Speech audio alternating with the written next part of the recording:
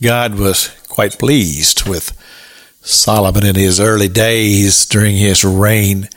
Solomon had a heart to worship the Lord, and he declared that, and he went up to Gilgal, and there he prepared all of these sacrifices, over 1,000 sacrifices. He sacrificed unto the Lord.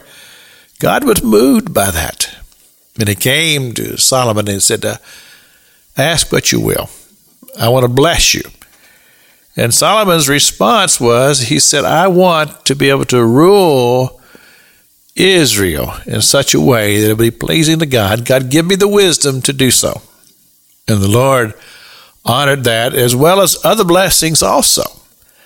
And so Scripture declares to us that Solomon, the wisest man that ever lived. And of course, we find his writings in the book of Solomon and Ecclesiastes and the Song of Solomon. These are wonderful portions of Scripture that gives us insight into service to God, how that we might be able to serve God in such a way that God would be pleased with how we live and conduct our lives and how we worship Him and honor Him as Father God. And so, as reading through the book of Proverbs, I came to chapter 10. And I found some principles here that I said, well, these are valuable because it'll help us to grow in our daily walk with God and of course, always to honor Him. The three principles that I found in Proverbs chapter 10 was first, diligence. Secondly, attitudes. And then the third one was just simply the mouth.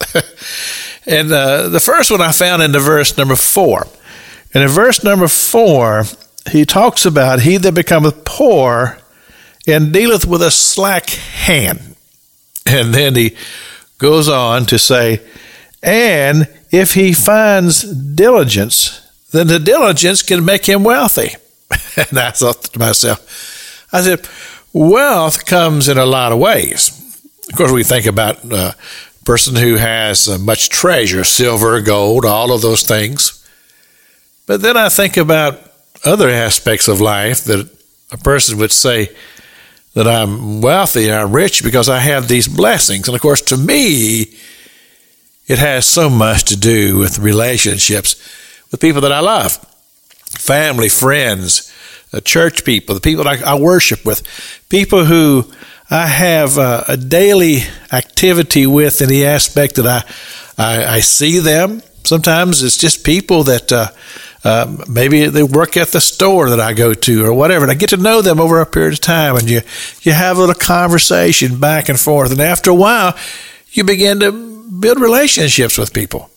It's been amazing to me how many times that somebody who I really didn't know them personally, didn't know them beyond the time that I would see them at this store or restaurant or wherever it may be, but something would come up in their life and they have discovered that I'm a minister, and they open up to me.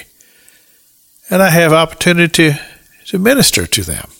To me, those things are extremely rich. But you see, it has to do with diligence because I pray, I read the Word of God, I seek God, I praise God.